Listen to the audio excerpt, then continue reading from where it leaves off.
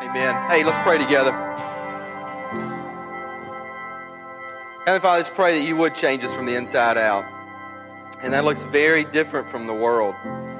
As we look at a passage here in 1 Peter that calls us to give all of our anxieties to you, and instead we don't give them either to anyone or not to you and someone else. It calls us to humble ourselves, that you would exalt us at the proper time. And often we can spend a lot of time trying to exalt ourselves without looking like we're exalting ourselves. So I just pray that your Spirit would change us from the inside out to be things that we say, to be witnesses, to be light to people, to a city, to families that need it.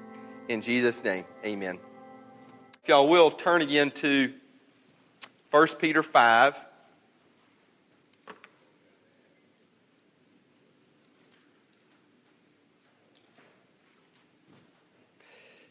And so I want to read, we're going to read the entire chapter, which is short. 1 Peter chapter 5, beginning verse 1. This is Peter, Jesus' disciple, apostle, and he writes, I exhort the elders among you as a fellow elder and witness to the sufferings of Christ, as well as one who shares in the glory about to be revealed. Shepherd God's flock among you, not overseeing out of compulsion, but willingly as God would have you, not out of greed for money, but eagerly, not lording it over those entrusted to you, but being examples to the flock. And when the chief shepherd appears, you will receive the unfading crown of glory. In the same way you are younger, be subject to the elders. All of you clothe yourself with humility toward one another, because God resists the proud, but gives grace to the humble. Humble yourselves, therefore, under the mighty hand of God, so that he may exalt you at the proper time, casting all your cares on him, because he cares about you. Be sober-minded, be alert. Your adversary, the devil, is prowling around like a roaring lion, looking for anyone he can devour. Resist him, firm in the faith, knowing that the same kind of sufferings are being experienced by your fellow believers throughout the world. The God of all grace, who called you to his eternal glory in Christ, will himself restore, establish, strengthen, and support you after you have suffered a little while. To him be dominion forever. Amen. Through Silvanus, a faithful brother, as I consider him, I have written to you briefly in order to encourage you and to testify that this is the true grace of God. Stand firm in it. She who is in Babylon, chosen together with you, sends you greeting, as does Mark, my son. Greet one another with a kiss of love. Peace to all of you who are in Christ.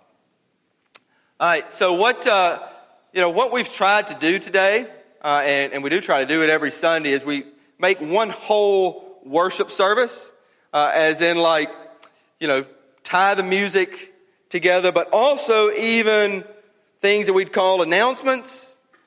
So from Hunter leading the students to camp, to the ministry of Vacation Bible School, to children, to the ministry of someone joining, and we haven't even mentioned global ministries and the team going out to Honduras.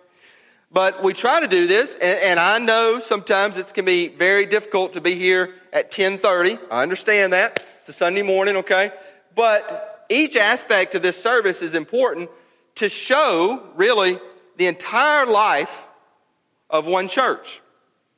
And it's very important for all of us to see. Now, we've been talking over the last couple of weeks since Easter, and you might see it on the paper program, about church people. And I say that because church people is about, how do we do this thing called church together? What is this supposed to be?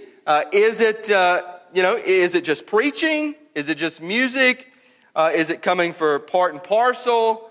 Is it just Sundays? How do we operate as a people, as a body? And over the last couple of weeks, we've chosen, or really, I guess I've chosen, parts at the end of the Bible, in the New Testament, where either Paul or Peter now writes to church people about how to do this thing like community and life together and relationships and be in church together. And I think it's good for us to think about this. We'll actually end this series, I guess, next Sunday. It's Pentecost for some of us churchy folks. And it'll be about the Holy Spirit and Spirit-infused power. And then we'll move into some summer messages about, actually, we have some preachers that are coming.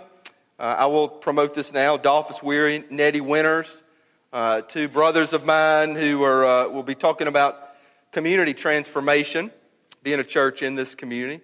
But again, for today, how do we live together? And a big part of that, and what this passage kind of speaks to in different parts, but is how do we navigate conflict?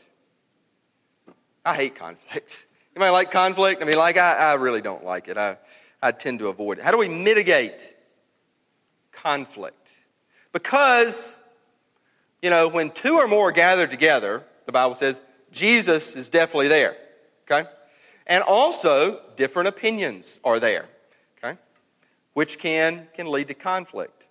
I've got this book, and I want to read some excerpts, and I highly recommend it, by the way, if you're a reader. It's called Safe People, because this book would say there's safe people and there are unsafe people. This book was recommended to me, or to my wife and I, by a counselor who we've seen, and I've been very open about this. All the pastors that I admire usually go to a counselor sometimes, or at one time or another, and we have too. And so the counselor recommended this book, and it is, again, if you're a reader, and if you have trouble with relationships, which that would mean everybody in here, and a reader, this would be helpful, okay? So, can't read the whole book, obviously, but there's a chapter specifically on church people who are safe or who are unsafe. You ever met an unsafe person in church? Is a church full of safe people? It ties this. This book was written by Dr. Henry Cloud. He made himself kind of known by the book Boundaries, which is an awesome book too. My wife and I read that for our premarital about trying, and we're still working on it 15 years in, setting good, healthy boundaries. But Dr. Henry Cloud wrote this. Okay. It starts, let me just say, a lady goes to her counselor depressed because she shared all of her hurts with her small group. And the small group just responded saying, you're really not that close with the Lord. You're not praying enough. You're not reading the Bible enough. Pretty much kind of slammed her. So she came and said, I thought the church was supposed to support me, and here it almost feels like they rejected me. Okay.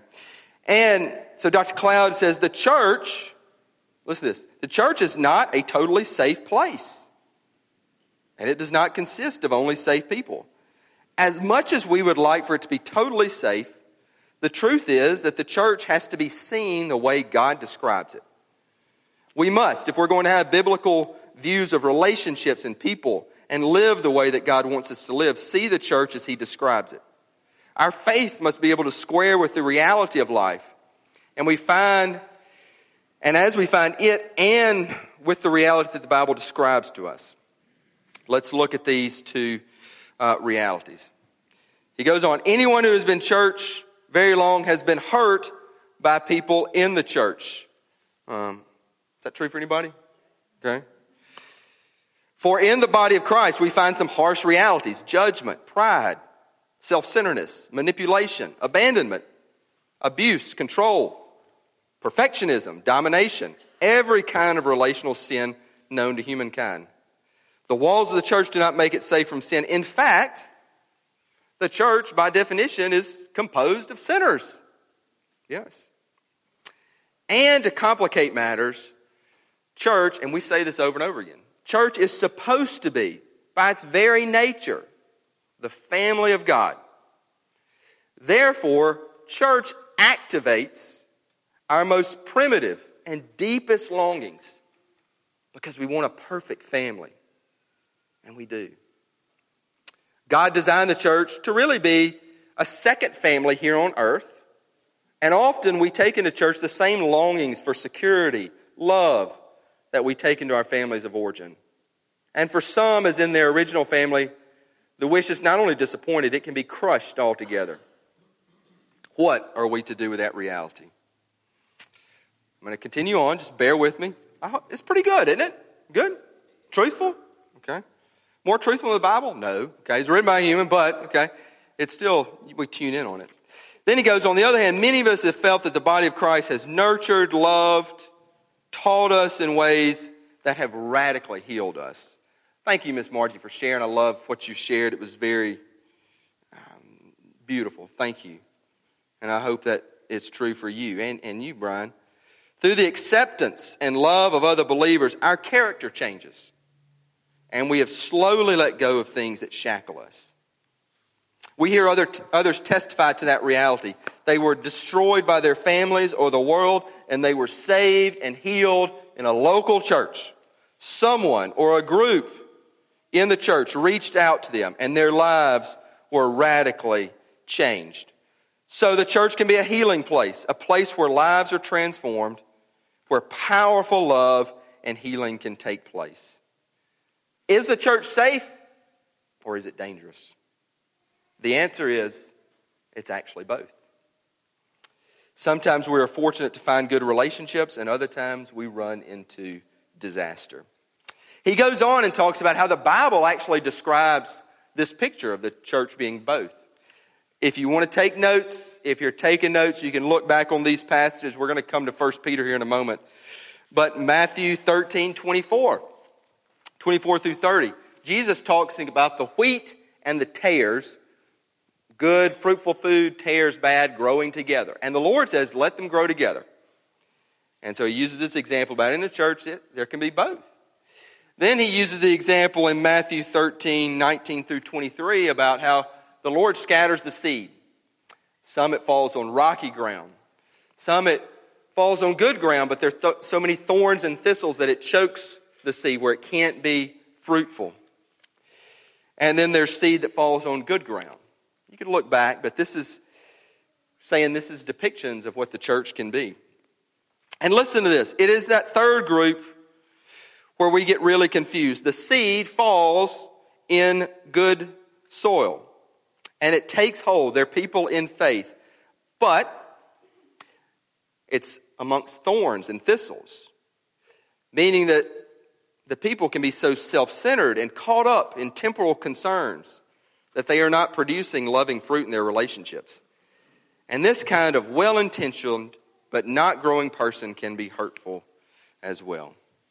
The last thing I would say on this, and I know I've read a lot, but it's really good, if I hadn't said so already. Safe churches, he does characterize safe churches, in his opinion, Dr. Cloud, what this looks like. One place where one can find safe people is in churches that have a safe character. What is that? And here's what he would say.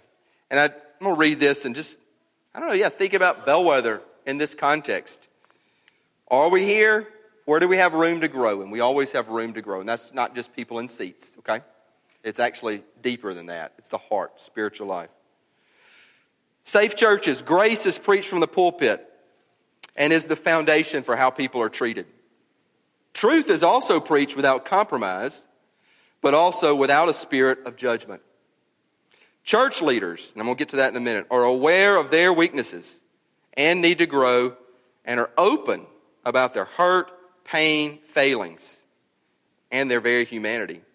Instead of trying to look like they have it all together and being insulated from confrontation and change, they are in a process of healing and opening up to their own safe people for support and accountability. The church uses small groups to touch people's lives, and sermons focus on community in the body of Christ, as well as doctrine. The culture is one of forgiven sinners, not self-righteous religious Pharisees. The church, instead of being a self-contained unit, thinking it has all the answers, is networked into the community, availing itself of input from other sources such as other churches, professionals, counselors, and organizations. Teaching has a relational emphasis as well as a vertical one. Relationships between people is seen as part of spirituality as well as their relationship to God. The teaching sees brokenness, struggle, and inability as normal parts of growing with God. There are opportunities to serve others through a variety of ministries. Really good book. Quoted a lot out of it. We want to be a safe church that's filled with both safe and unsafe people. And it's tough. It's tough. But how we do that is found in Scripture and growing in Christ together. So to shift to 1 Peter chapter 5, I would say this. How do we navigate between being a safe church with unsafe people in conflict at times? How do we do this? Peter talks about it, and he emphasizes really two aspects here in this passage: unity and humility. And we have got to always be a place, in my prayers, that every local church would be a place of both unity and humility. I think humility creates unity. I think unity actually creates humility because you're humbled by the work God does in reconciliation, in restoration, in really being a body, not just of friends, not just people with similar interests or backgrounds, but the supernatural body of Christ, the family of God here on earth. So I believe he's talking about unity and humility. And that's what we must have. Not just be a safe church, to be his church. Always. I want to start with unity. What must we be united on as a flock, as a congregation, as church people? Well, I talked about we're different, okay? So bear with me, we're different. You know, you can actually have great unity in diversity. Everybody know what diversity is? That would mean being different. You can have great unity in diversity. How? Well, first, little kind of big thing called the Trinity. You know, God the Father, the Son, the Holy Spirit, who started everything, who was present before any creation, not just on earth, but in the stars, cosmos, universe. There was God the Father, God the Son, God the Holy Spirit. How are they united and yet distinct? Can't answer that for you today. Won't be able to answer it next week. We'll see that great mystery when we meet the Lord. But there's diversity. You actually see God the Father mentioned in here very often. Humble yourselves under the mighty hand of God. Verse 6. Verse 10, the God of all grace who called you to his eternal glory in Christ. Verse 10, will himself restore, establish, strengthen, and support you after you have suffered a little while. I believe that verse is very reflective of the Trinity, even though it doesn't mention the Spirit. Why? Well, it says the God of all grace called you to his eternal glory in Christ. Someone who's different, but also God, will restore, establish, strengthen, support. How does he do that today? He does that through the Holy Spirit at work. Unity and diversity. But there's simple ways to see unity and diversity too. Think of like the best meal you had. You had a great meal last night. Kudos, sweetie. It was great. Maybe a steak. I don't know what I did right. Maybe clean your car. Okay. So maybe a big steak with some pasta and even, what was the green stuff? Oh, kale. Yeah, it was, I know. Yeah, kale. It was a great meal. Let's put a little twist on the kale. Is the kale different than the steak? Yes. Is the pasta different than the steak and the kale? Yes. Is it one meal? Yes. A team. I love baseball, some of you know. Usually, like a team really focused kind of on one aspect is not going to win it all. They may, major leagues, they may win a lot of games in the regular season, but you get to the playoffs. Like if a team only relies on the 3-run homer and doesn't have a lot of, folks getting base hits and butting people over, and it's just not, if you rely just on one aspect. So diversity helps in unity. It helps build the team. We need to be united on that. United on Christ. Christ Jesus. The chief shepherd, verse 4, he's called. Peter, witness to the sufferings of Christ, how he has suffered for you. Again, verse 10, called you to eternal glory in Christ. That he's the shepherd. We put this stained glass window up here for a reason. it is indicative of this church, that Jesus Christ goes after the one. He goes after the lost sheep there. We'll come back to that. And then I call them the big boys, Peter and Paul there. They're growing in the Lord. Big sheep. That's what we want to be. We want to grow in the Lord and always go after the one. Unite on Him. United in Scripture, that all Scripture is without error, I would say. That all Scripture points us to Jesus. That it's one grand story and narrative pointing salvation in Christ. And we need to be, in Scripture, I love this. Peter says, verse 10, stand firm in it. He says, I've written to you briefly to encourage you and testify. This is the true grace of God. He says, I love it. He adds an exclamation mark in my translation. Stand firm in it. Stand firm in it. And then last, and what we'll kind of get into here for a minute, we need to be united on church leadership. I'm not talking about a pastor. I'm actually talking about elders. Because very rarely in Scripture does the Bible mention the pastor. Paul does to Timothy, to Titus, as pastors. But he writes to them to talk about elders and what they look like. And we've covered that before. 1 Timothy chapter 3, Titus 1, if you want to look to it. That's not today. But elders leading the church as under-shepherds. Under-shepherds. That the chief shepherd is the real head of this church. I mean, he's top of the org chart. But that the elders are under-shepherds. And this passage really talks about who they are and also what they do, which is really one thing combined in that word shepherds, to shepherd the flock that God's entrusted to you. So we have 5 elders right now, myself included. I would say this, I mean, they're not all here, it's summer and everything, but I love them. I think I could say they take a bullet for me. I think I could say take a bullet for them. But we talk a lot of what we do is mitigating conflict. And often to share, that doesn't mean we always agree. We've had some disagreements that can be sharp. But we hang in there with one another to forge unity by the Holy Spirit.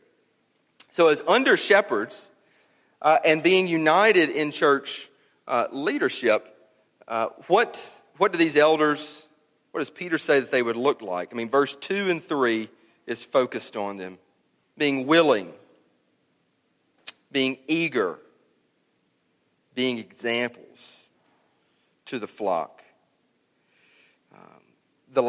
This past week, and to give you some specifics, we have an elder meeting every Wednesday around bellwether time, around 4 o'clock, okay?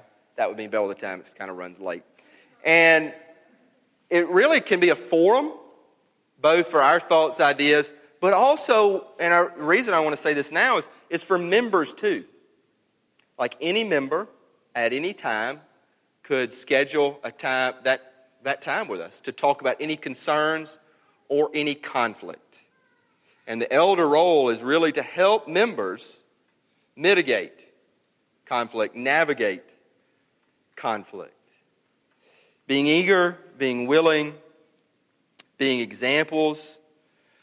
At the meeting this past Wednesday, we talked about our desires for the elder team moving forward, like not just in 2 months, I'm talking about 2, 3, 5 years, what we want it to look like.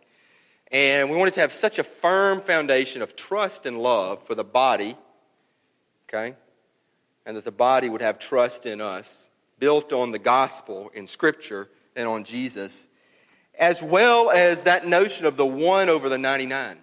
That and forgive me if you're visiting here, but as elders talking just to members here, that each member can have a voice and a forum and come in and talk to us. And it's that same idea of the one over the 99.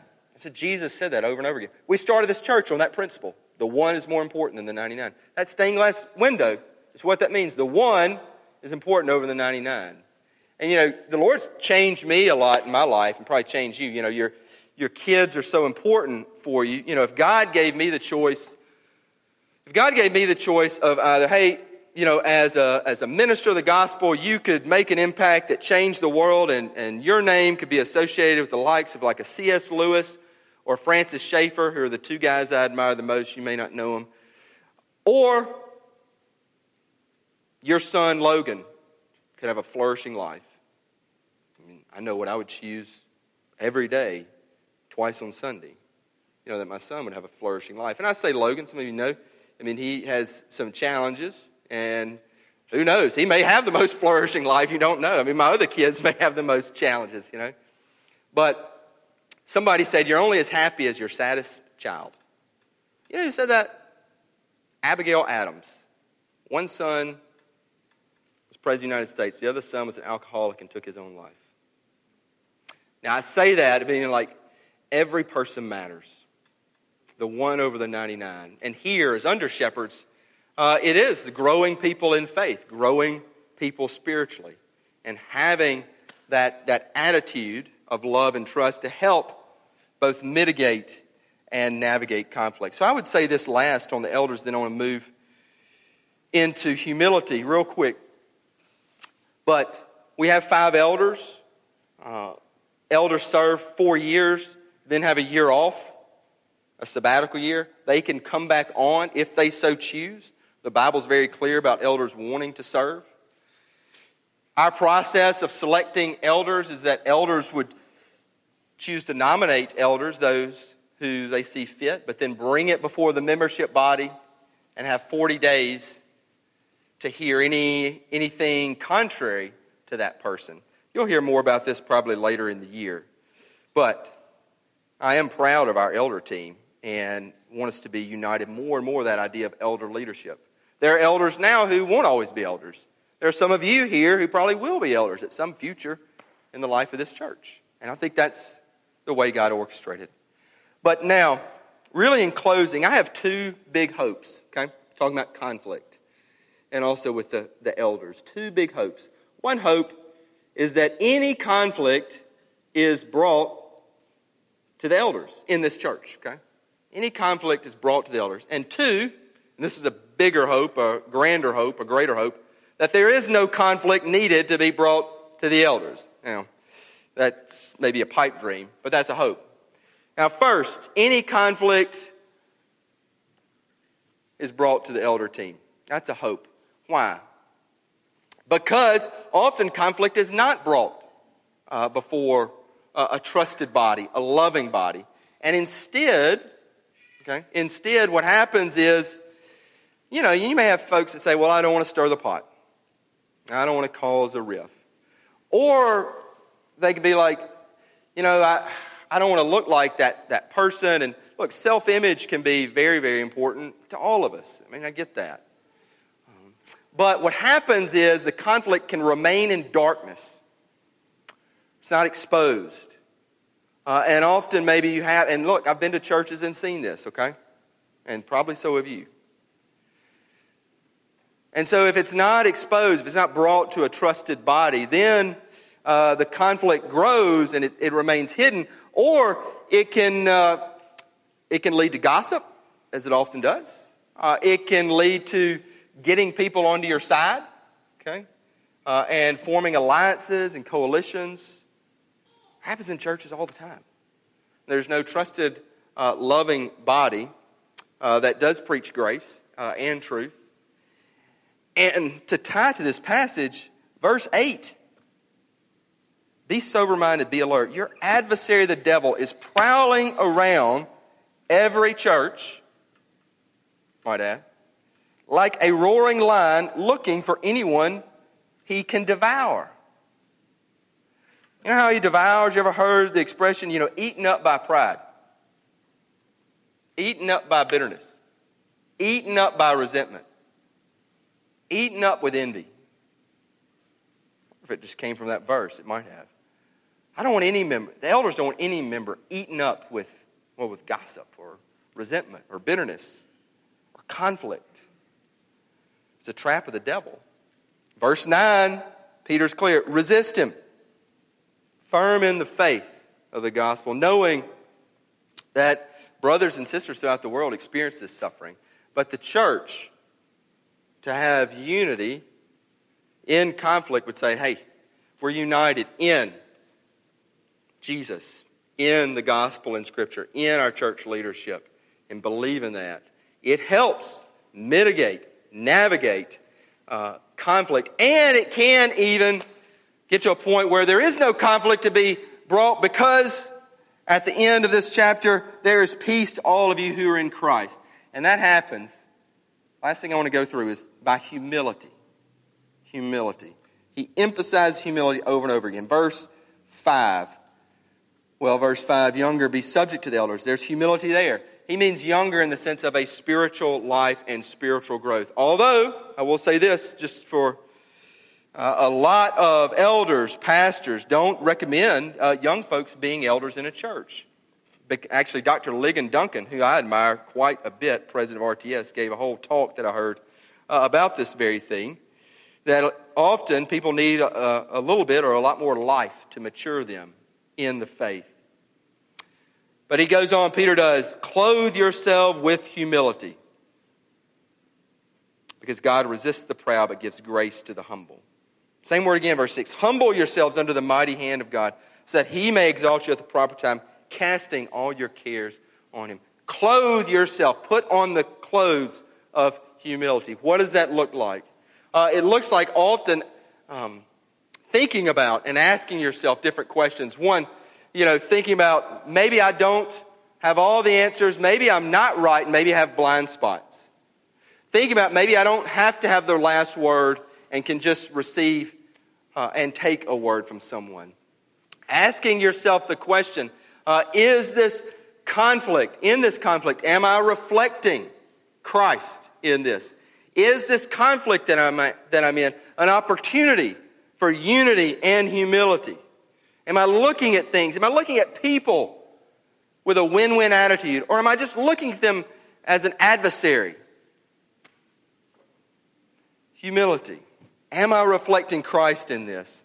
Am I living too much in the world? Or am I being an example of a power outside this world? Those are just a few questions. You could probably come up with more. But that point us to humility. Being a humble people. And humility brings unity. And we humble ourselves. A picture of this, and I'm going to close here.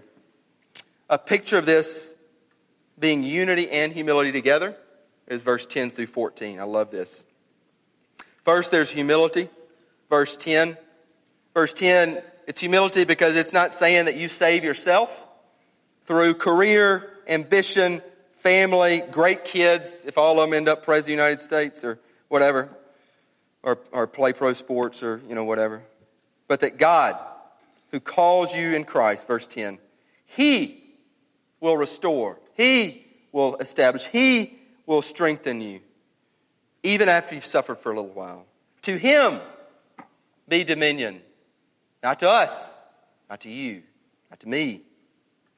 To Him be dominion forever. Great humility there. And then unity. And if you know me and you've heard I love these ends of chapters where he just talks about people, Paul, Peter. And it just didn't happen to be thrown in. This shows us unity in the body of Christ. Silvanus, a faithful brother, says, I've written to you through him to encourage you. She who's in Babylon, we don't know her name, but somewhere else, the body of Christ. And Mark, my son, a son in the Lord, a spiritual son. This picture of unity in the body of Christ, in the church, in a local church, in a greater church. How can we do this starting today? It's something we do every Sunday by taking communion. I don't know how you take communion, but communion really is an example and opportunity for unity and humility in the body of Christ. First, as I said this last week, to take communion, you have to receive Christ, as in you have to be a Christian. And if you are a Christian, taking communion is really receiving Christ again. And you're coming forward to humble yourself. You're saying, I can't do it. I need you. I need what you've done, Lord. Your body broken, your blood shed for me. I need that. And it's unity. You see that we all do it together? This is not just some rote deal that we do every Sunday or decide, hey, yeah, we need to do communion. It should be a picture and I want it to be, of unity and humility, receiving Christ, humbling yourself, coming up, and doing it together. That's the gospel. If you have anxiety, if you have cares, if you have problems in this world, there's no 5-step solution that I have for you. There's 1-step solution. Jesus in the gospel, found in the Bible, and be reflected by his church, the body of Christ. I want that for us. I want that for students as they go to camp. I want that for our kids, Vacation Bible School, for people young and wise as they go to nations like Honduras this summer, us in a worship service that's together but centered on the chief shepherd. So as you come forward, look at him and know that you can cast your anxiety on him. Let's pray together. Lord Jesus, grow us in unity and grow us in humility for unity in you always. In Jesus' name, amen.